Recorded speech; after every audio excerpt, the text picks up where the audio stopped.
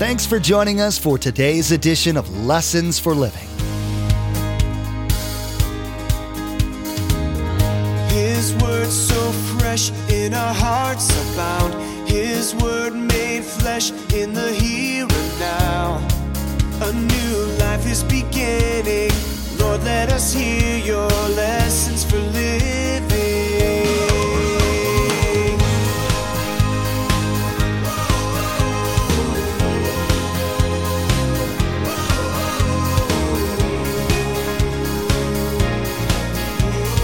Lord, let us hear your lessons for living. Now, which is the easiest way to live? By sight. Absolutely. Live according to what we can see. But God designed our lives to be lived the other way. The other option is faith. And the most exciting way to live, it isn't the easiest, but the most exciting way to live is to live by faith. Simply trusting the promises of God. You've heard the saying, seeing is believing, right? And that seems to work for most of life. There are things you take on faith, like that water is made up of hydrogen and oxygen atoms.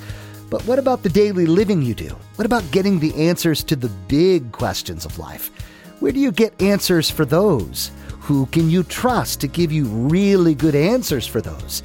In his message today, Pastor Mark will be teaching that the place to look for the best answers is God.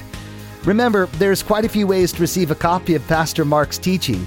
We'll be sharing all that information with you at the close of this broadcast. Now here's Pastor Mark in Hebrews chapter 11 as he begins his message, The Faith of Abraham.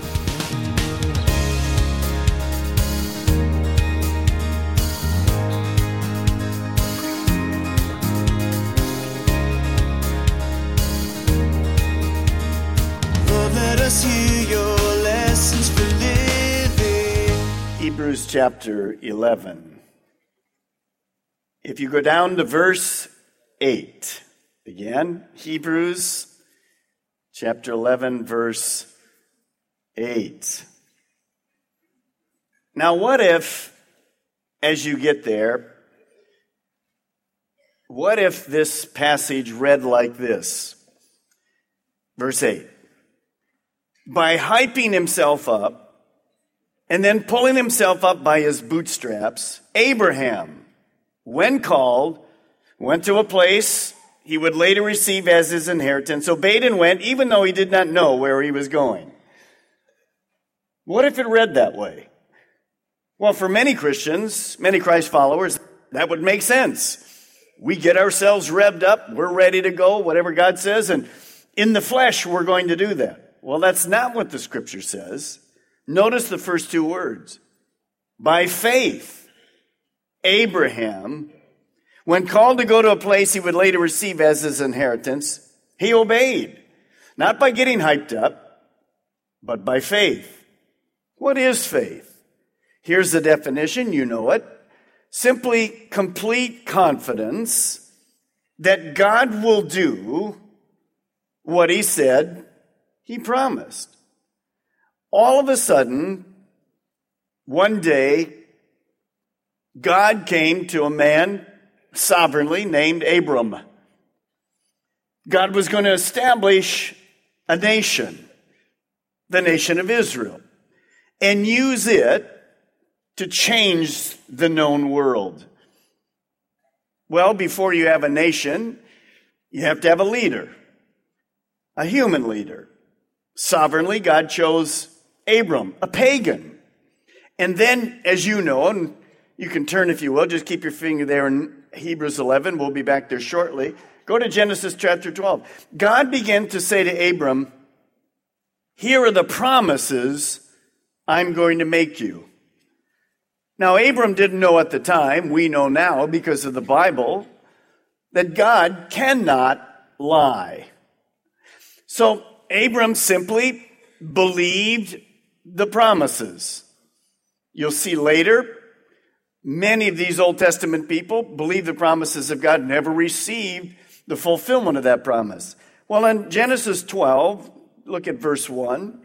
The Lord had said to Abraham, leave your country, your people, your father's household, go to the land that I will show you. I will make you into a great nation. Here's the promises. I'll bless you. I'll make your name great. You will be a blessing. I will bless those who bless you. Whoever curses you, I will curse, and all the people on the earth will be blessed through you. So this is the Abrahamic covenant. 6 special promises from God. When Abraham looked at it, well, some of them looked pretty good. But one of those was absolutely impossible. God promised Abraham and Sarah a child, a son. From them, the nation would be built. Well, already at that point, we know that Sarah's barren. It's an impossibility. So all of these promises came to Abraham, and he had one choice. He has the same choice that you and I have tonight. You can either believe them or don't believe them. And the scripture says, by faith, Abraham believed these promises. Complete confidence that what God had just said, he would do. Well, that is the premise of how all of us are to live. Let me remind you of a verse that we quote, we say, we put songs to it. It's simply in 2 Corinthians 5:7. It says this, we live, or the Greek word really means to walk. It's a lifestyle. We live by faith, not by sight. So this isn't new. There's only, notice, if you look at that, there's only 2 ways to live. Either by sight or by faith. Now, which is the easiest way to live? By sight. Absolutely. Live according to what we can see. But God designed our lives to be lived the other way. The other option is faith. And the most exciting way to live, it isn't the easiest, but the most exciting way to live is to live by faith. Simply trusting the promises of God. If you're a Christ follower here, we really do live and bet our lives on the promises of God. Now, why do I say that? Why did we gather here? Why are these students from Lee College here, going to the beach, witnessing, doing some work around? Why would they take their spring break to do that? You see, none of us in this room have ever seen God. None of us in this room have ever seen Jesus. None of us ever met one of the writers of this. We don't know any of them. None of us have an original manuscript of any of the books of the Bible. But when we felt an emptiness in our heart, God put it there. We took a step of faith. We trusted the author of the Bible, the Holy Spirit, and all his other authors, and we simply trusted God to save us. God did. We made the right decision. So we are living by faith. In fact, as I said, we're betting or banking eternity. Our eternity. When I die, I'm banking that what this says is right. The other option is to say it isn't right. And those people are betting that. I believe there's more credibility, obviously, to this than my own thinking. So the wise thing to do, and the only way to live, is actually as we are. Many of us don't realize we are living by faith because there is no proof. Don't be concerned about that. Jesus said, blessed are those who believe and haven't seen. He said that to Thomas, remember? So that's how we live. And we are to walk by faith. Abraham made the right choice. He believed in the promises of God. And then he stepped out into faith. Now, I thought about this a lot this week. Since he was a pagan and God came to him, he believed in all kinds of gods. That's the kind of nature in that land, Ur of the Chaldees, what it was like. Well, before he stepped out, what did he have to really believe? Not just the promises of God. he had to really believe in the character and the nature of God. I believe, number one, he had to believe that God was the one true God. You see, that's not too hard for us here in America. But when I just came back from India, where there's millions of gods, that's very difficult for them. For us, it's kind of like a no-brainer. Number two, I believe that Abraham had to believe God was all-knowing and all-powerful. Why would you believe in the promises if you were a pagan and God came to you and he said, from you, I'm going to build a great nation. The whole world will know it. Now, how would you believe that other than the one telling you that is all-knowing and all-powerful? Third, this is another whole teaching, but can't do it except crunch it in. I believe Abraham knew God's plan for him was better than his own plan. See, before God came to him, Abraham had his own plan for his life. Here's how he was going to go. Here's what he was going to do. He changed it all. Do you believe that God's plan for you is better than your own plan? If you don't, you will not walk by faith. You will try to do your own thing. And last, I believe that Abram understood that God was for him and was not against him. You see, if you believe God's against you, then you have a wrong concept of God. And wrong theology always ends up in wrong walking. You won't walk by faith. You won't take those steps of faith. So if we don't believe these basics that I just told you about, God's the one true God, God's all-knowing and all-powerful, God has a plan for you and you and you and you and me way better than my plan, and last, God's for me, He's not against me. If I don't do that, then I'll never be a person of faith. And if I'm never a person of faith, I can never please God. But if you back that up, if you believe in those things, the character and the nature of God, then I will be a person of faith, and I automatically please God. And that's what Abraham did. He believed the promises of God. Now back to Hebrews chapter 11. Now he didn't just believe it. This is the problem in the church. Doesn't matter what church it is, doesn't matter where we're at, doesn't matter what part of the world.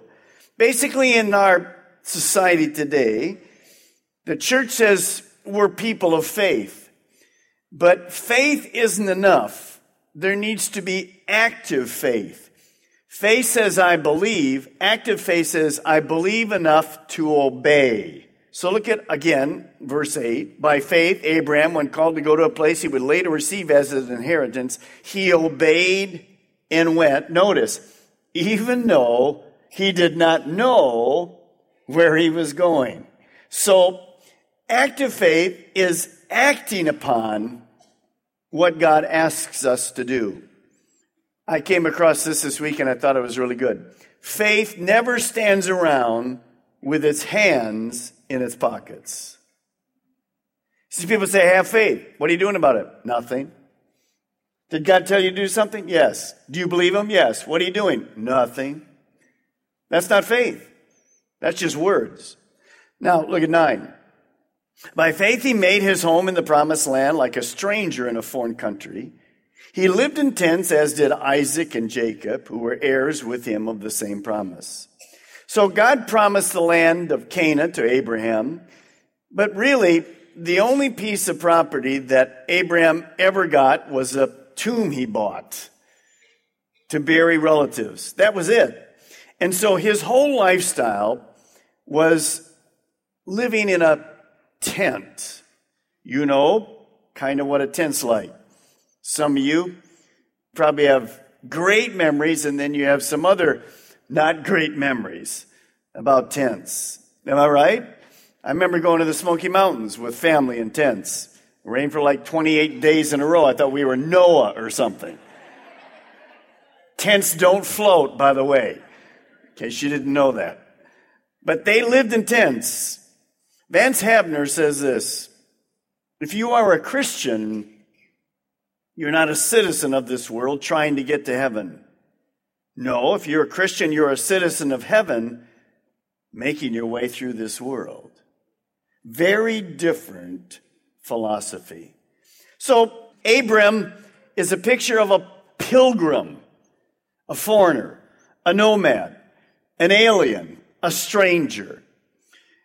The first thing you need to write concerning that lifestyle is this: Christ followers were all to be pilgrims, people in transit, not getting our roots down too deep here.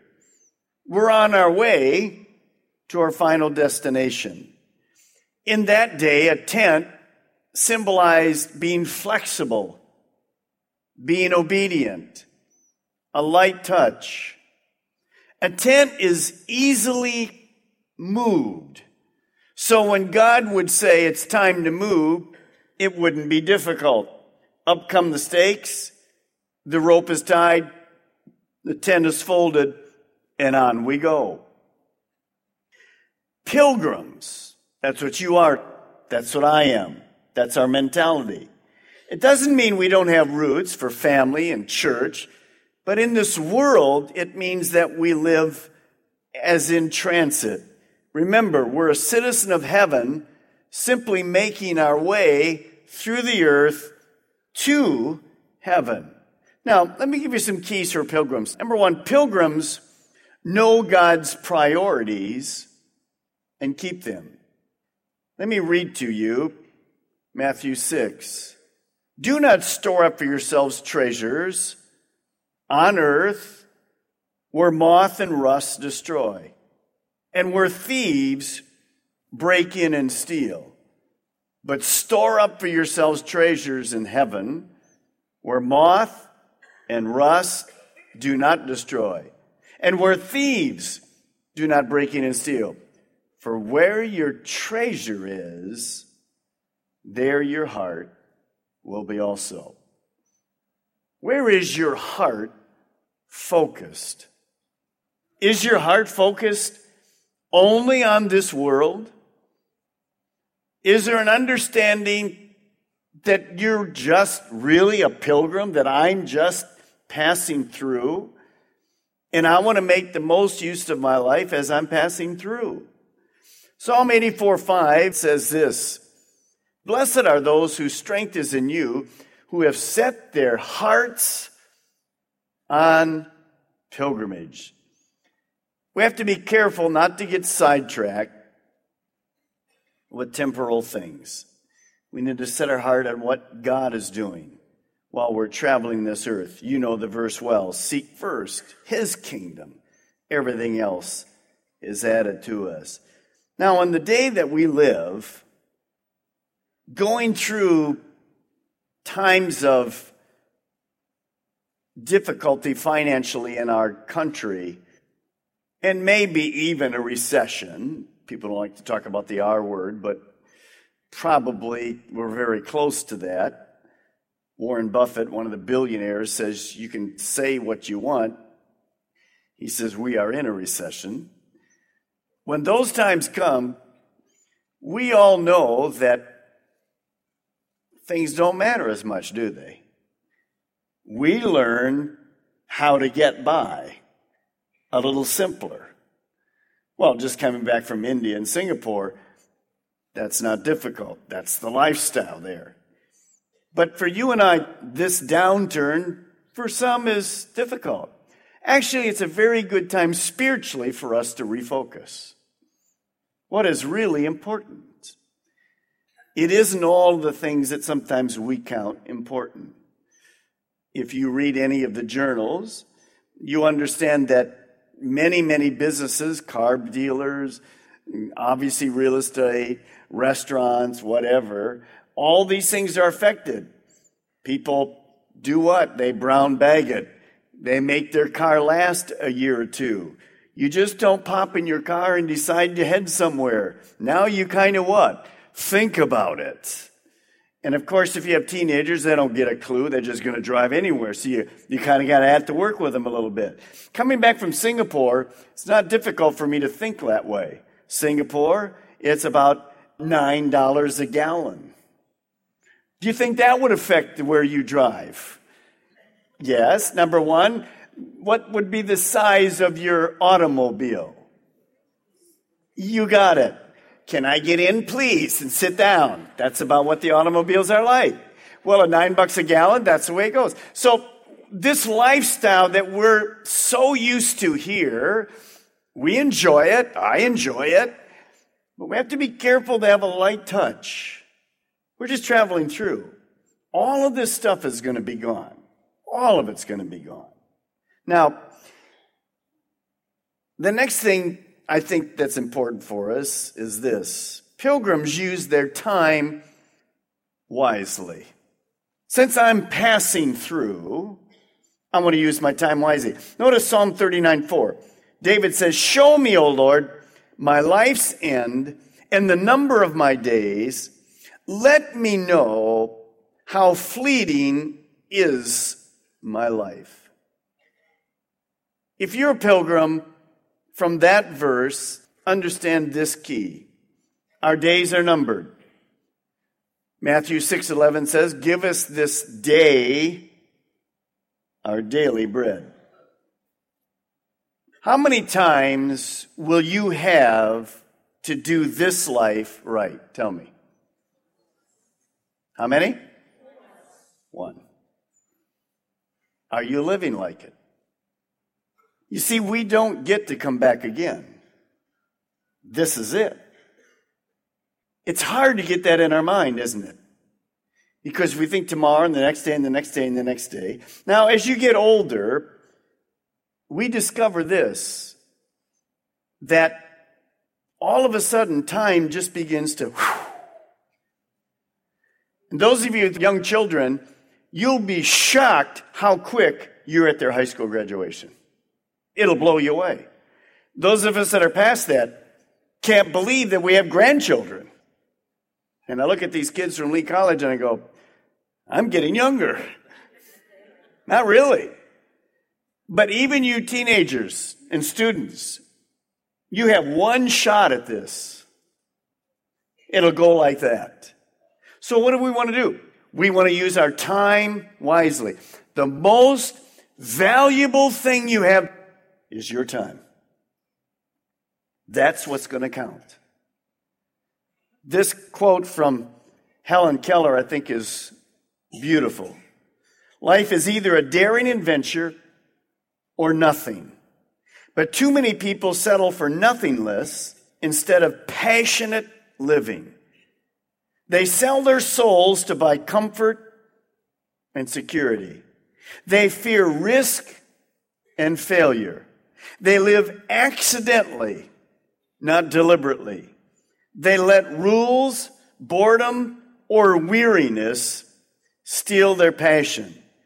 And once they do, they play life safe.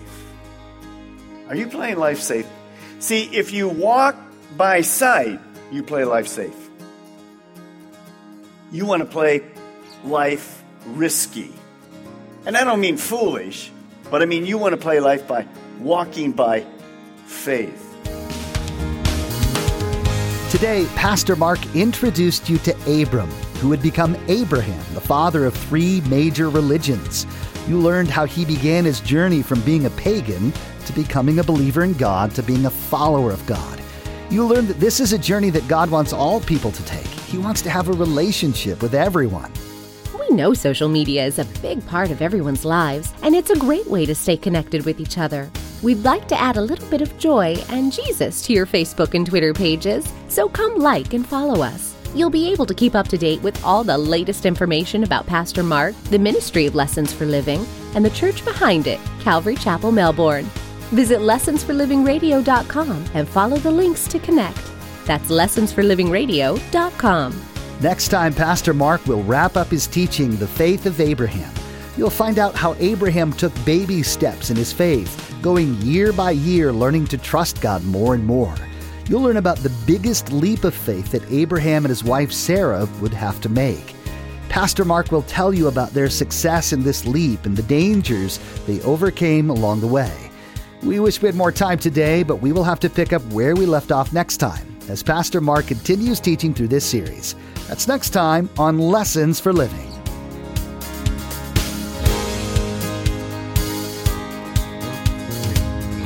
Our eyes have seen and our ears have heard His word made flesh in a herd.